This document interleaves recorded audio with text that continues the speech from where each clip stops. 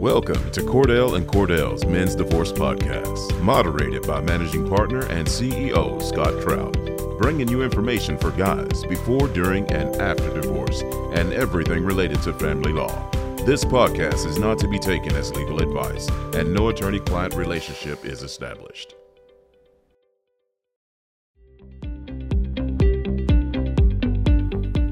Hey, welcome back to the Cordell and Cordell Men's Divorce Podcast. I'm Scott Trout, Managing Partner and CEO of Cordell and Cordell, and we want to bring you information, things that you can use to bring to a consultation or have a discussion with your attorney. As always, we can't give you legal advice, but in this topic, I think we can give you some advice. It's about what to wear. What should you wear? What shouldn't you wear? What should you look like in court? So we're actually not going to talk about the legal stuff. We're going to talk about the strategy of what you should be doing. And I was a little bit self-conscious because now I'm thinking, what am I wearing? Should I be thinking about the right stuff? I had a client yesterday. I was just telling Christina Simone on the off camera that I had a client ask me this question: what should I wear? Such a great topic. Welcome back to the podcast.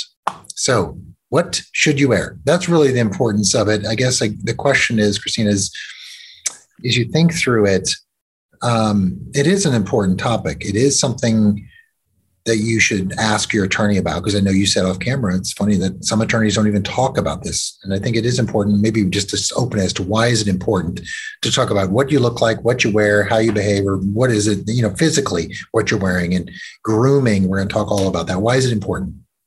Well, I think it's important because, as you know, appearance is everything. And a lot of times your appearance can create subconscious bias against you, unfortunately. And a lot of times when people think about going to court or having a hearing, they think, oh, I need to get a suit. I need to be very put together and, show strength and power. But when we're dealing with a family law case, that's not what you want. This isn't a criminal case. This isn't a different type of civil case. In fact, you want the exact opposite of that look of power. You want to look more fatherly, especially when you're dealing with children issues. You want to look more about relaying warmth, caring, more softer side of you is what we would want the court to see. And so I always tell my clients to think about a fatherly figure that you can think of in the movies or on TV. I always like to use Mr. Rogers as an example, or Uncle Phil from the Fresh Prince of Bel-Air. I think that if you think about them and you think about what they present and what they relay through their attire is warmth, caring, loving. And so that's ultimately what you would want to relay to the court when you're dealing with a family law matter. It's so true. I mean, it is. Our job is storytelling. I'd like to say it that way. And it's about appearance and presentation. I have said that for 25 to 30 years. Representing guys is about appearance and presentation. How do you look? How do you sound? What do you do? Because I always use this story. 20 years ago, I had a client, and the issue was spousal support and a modification. And they were trying to portray our client as super wealthy. He was. And that this amount was what they referred to as a pimple on an elephant. And it was. So we were trying to downplay our client's wealth, not making it a central topic, but we didn't want it to be a focus, because I said to the client, look, the judge doesn't make nearly as much as you do, not even close. And so the judge is going to look down upon you in terms of, are you snobbish? Do you think you have too much money? And so let's try to downplay, not, over downplay. You're not coming in sweats, and look, like that, but let's just look normal. Like you said, Mr. Rogers, Uncle Phil. But what does he do? He comes in like high-end fashion, and he's reading a magazine during the trial of private aviation. And I know the judge saw it, and it just set the tone. So, I mean, it's an example where we're talking about, what you look like, but it's about appearance and how do you present, and you want the judge to like you. I mean, and so those like Mr. Rogers, Uncle Phil, you actually like the characters. And so I think regardless of the topic, there you can, I guess kind of connect with their appearance, and you want to maybe feel comfortable with it, as you say. So But not just how you look. Grooming, that's important, right? Grooming your hair. I had a client one time and looked completely disheveled. He did it intentionally because it was a modification of maintenance. And he wanted to look like he had no money and almost homeless. But grooming is important, right? Oh, I think it's very important. I think it actually, when you're talking about grooming, if you go into the court and you look disheveled, it's probably going to have more of an appearance that you are not taking this seriously. And so when it comes to grooming, you want to make sure that your hair is trimmed. If you can trim your hair, I have to tell you, I had a client who, for religious reasons, couldn't trim his hair. And I had mentioned about trimming his hair, and he actually was kind of upset about that and explained to me he couldn't. So I said, that's fine for religious reasons if you can't. But other than that, you really should be grooming yourself, because I think in that way, if you don't groom yourself, you want to have either clean shaven. There are actually articles out there that have done research and have said that facial hair, in criminal cases at least, can cause a negative inference, and facial hair can cause you to be found guilty. So you want to, if you can, if you're willing to shave it off, shave it off. If not, clean shaven, because I think that it just makes a better appearance, and it shows the court you're taking them seriously and you're taking the hearing seriously. Yeah, untrustworthy. I've heard there's studies about how people don't trust someone with facial hair or a full beard or something to that effect. But it goes so far as even piercings, nose piercings, tongue piercings, mouth, cheek, ear, tattoos. I mean, yes, it's not I guess here's the thing as we're talking about it. It's not a judgment on your choice, but it is, again, we're trying to portray a certain topic, a certain way of how this person looks at you, how they think about you. Can they trust you? What do you say? Is it a distraction? It is, or does it send the message that the opposing party is trying to show, right? You may have a tattoo that says, I hate everyone. Okay. Or I fight, or whatever that is. Or I think it is, it's just you have to be very careful. A lot of gold jewelry, gold, tooth fillings. And you're trying to say that you don't have any money. Don't wear a Rolex to the courthouse when you say you can't afford certain things. Don't drive your Jaguar. So, but, the same goes for all that, right? Right, exactly. I want to tell you a story, actually, where I actually used this against an opposing party. She was wearing Christian Louboutin shoes, and into the courtroom. She was asking for spousal maintenance, claiming that she couldn't afford anything. She was on the corner of the street before the hearing talking to her friend about how she just bought these Christian Louboutins and didn't realize I was standing next to her.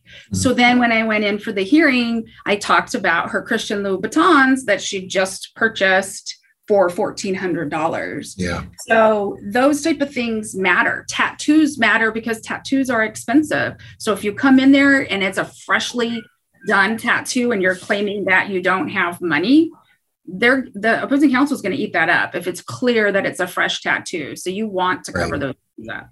Yeah. I mean, if drug and alcohol, I party, it's just anything. It's wearing a shirt that's, talks about drinking or whatever it is.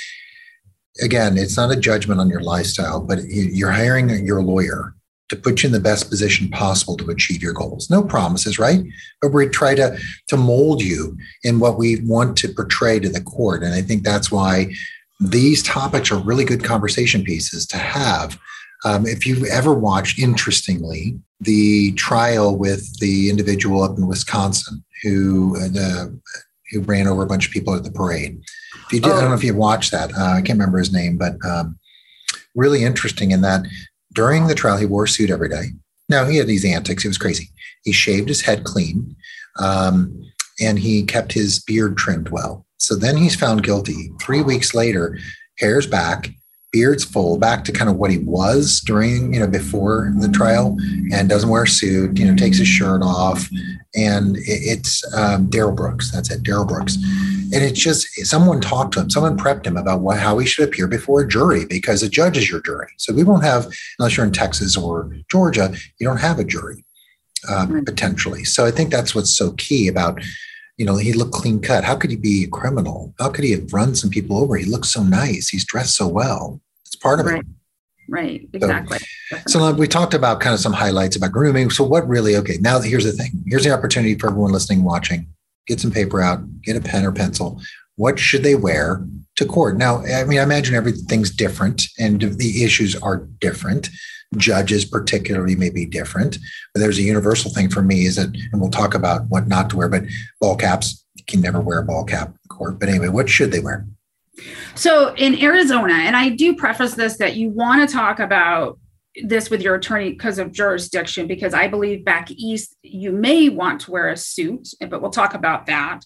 But you want to make sure you talk to your attorney about that. But definitely on the West Coast, where we're a little more laid back, what I have my clients wear, I have them wear basically like a turtleneck or a V-neck sweater. And I tell them to either wear a polo underneath that or like a nice colored suit top with a tie if they want, but they don't have to.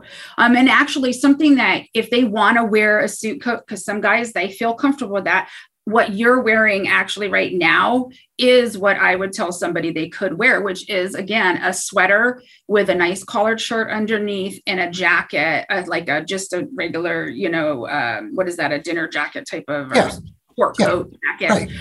But the key also is color. Right. And so you want to avoid the black, you want to avoid the dark blues, you want to avoid dark brown, and you want to think, again, softer colors. Yeah. I particularly love men wearing lavender. I think that is just a color that any person can wear. And guys look great in lavender. Yeah. Personally, that's my opinion. I have yet to have a client that looked horrible in lavender. To me, it's just a universal color that every man can wear and pull off. I think it exudes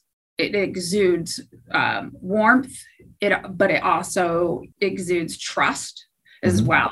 And so I love that color on men. But pant wise, you always want to wear slacks or khakis, pants, not khaki shorts, and then nice loafers and dress shoes. But again, you don't want the colors that exude power and strength. Yeah. There's always, it depends on even if aggression, you're being claimed as being aggressive. Those dark colors may exude aggression, all black. We all have this unconscious bias about, I'm thinking, what does that all black mean? There's certain things that you may think about. A shooter, someone who is always aggressive. I mean, again, it's all about what is the issue before you? What do you want to portray? You don't want to wear expensive things. Or I had a client, as we just talk about your actions on the bench or in the witness box, about he would take his glasses off and he would put them in his mouth. And there's just this thing that it portrays. It's just kind of, or you're smarter than everybody else. It's just oddity. That's why this is such an important conversation about it. I mean, flip-flops, that's a no? Definitely a no. Even with slacks, even with a jacket, right? Even with a jacket, yeah. No flip-flops, no sandals, no tennis shoes, no athletic shoes in any way, shape, or form. Again, you want loafers or dress shoes, and no t-shirts, no type of casual shirt. So you shouldn't really come in a polo only. Really be like a polo underneath a sweater or underneath a sport coat, but not just a polo only. And then you obviously no jeans or any type of pants that are faded and have holes in them. Those are definitely things you don't want to wear. Yeah. And this can go for not just court appearances that may be in person, but Zoom, or WebEx or Teams or even a video deposition. So you want to be careful about how you are portrayed on that video, whoever may watch it later on, right? Correct. Definitely. You always, anytime that you're going in front of or participating in any activity that could eventually appear in front of the court, you want to make sure that you are dressed appropriately, and you want to work with your attorney on that to make sure that you are portraying what you want to portray. So, again, you want to just make sure you're not wearing something too expensive either. We talked about that. No sunglasses, even in court. I know your future's bright, but don't wear the sunglasses in court. No sunglasses. I don't even like the ones that transitions. because sometimes they may transition, not intentionally in court based upon the light. And I think it just, again, here's the focus. Judges want to be respected. Whether they're do it or not, they want to be respected, right? I'm just saying that because a lot of people will think differently about certain things, but I'm just saying respect, period. And I think certain things show disrespect. They want to see your eyes. They want to see you looking at them. They want to see you look not threatening or doing something intentionally. They may think you wore something to send a message and you had no intention of doing so. And I think this is why this is so important. I used to try jury trials, and I was a prosecutor once, and I did the defense work, not on the criminal side, but civil side. So I did a lot of jury work, and how my witnesses looked and how they behaved was so critical. No chewing gum. That's a big one. Nothing in your mouth. Be careful what you bring in. If you can bring in drinks, all that matters. And I know it's overlooked. Again, I've said it for years. I think it's overlooked, appearance and presentation. The law is the law. Judges can overlook the law, but don't give them another reason to avoid the facts, appearance and presentation. So exactly. Yep. Well, good stuff. It's a really great topic. I know we could go on and on about some of our stories about it, what to do and what not to do, but I think it's great. So thanks for joining. You're welcome. So take this, have a conversation with your lawyer, really, and if they have no interest in it, then you may have picked the wrong lawyer. Because I do think it matters. And I don't think anyone can say it doesn't matter. And who has been in court enough to understand the difference and see the reactions and the different rulings with the same facts when you have a different type of witness, a different type of client. So make sure to ask that and say, look, let's talk about it. And what should I do? And really think through what you're trying to send and what message, what strategy in the presentation that you have. It's the little things that put you in the right position to achieve your results. And all those little things put together keep pushing you forward. So topics like this, keep tuning in, subscribe to the podcast. You'll get alerted every time one drops. Check out our virtual town halls. We just had one here back in November. Our next one isn't until after the holiday season. We're going to do it again in January, so it gives you time where you can log in, ask questions live of a panel for 30 minutes and get answers right then and there. No particular topic. We're just logging in and waiting for questions, and we'll try to give you answers. So if that interests you, check us out. You can go to cordell.com, find more information about the next virtual town hall. You can go to our social media. There'll be announcements about our next virtual town hall as well. But more importantly, you can go to our YouTube channel. It is filled with information just like this. Great stuff. Just talking about the experience of our attorneys at Cordell & Cordell. So until next time, have a great week.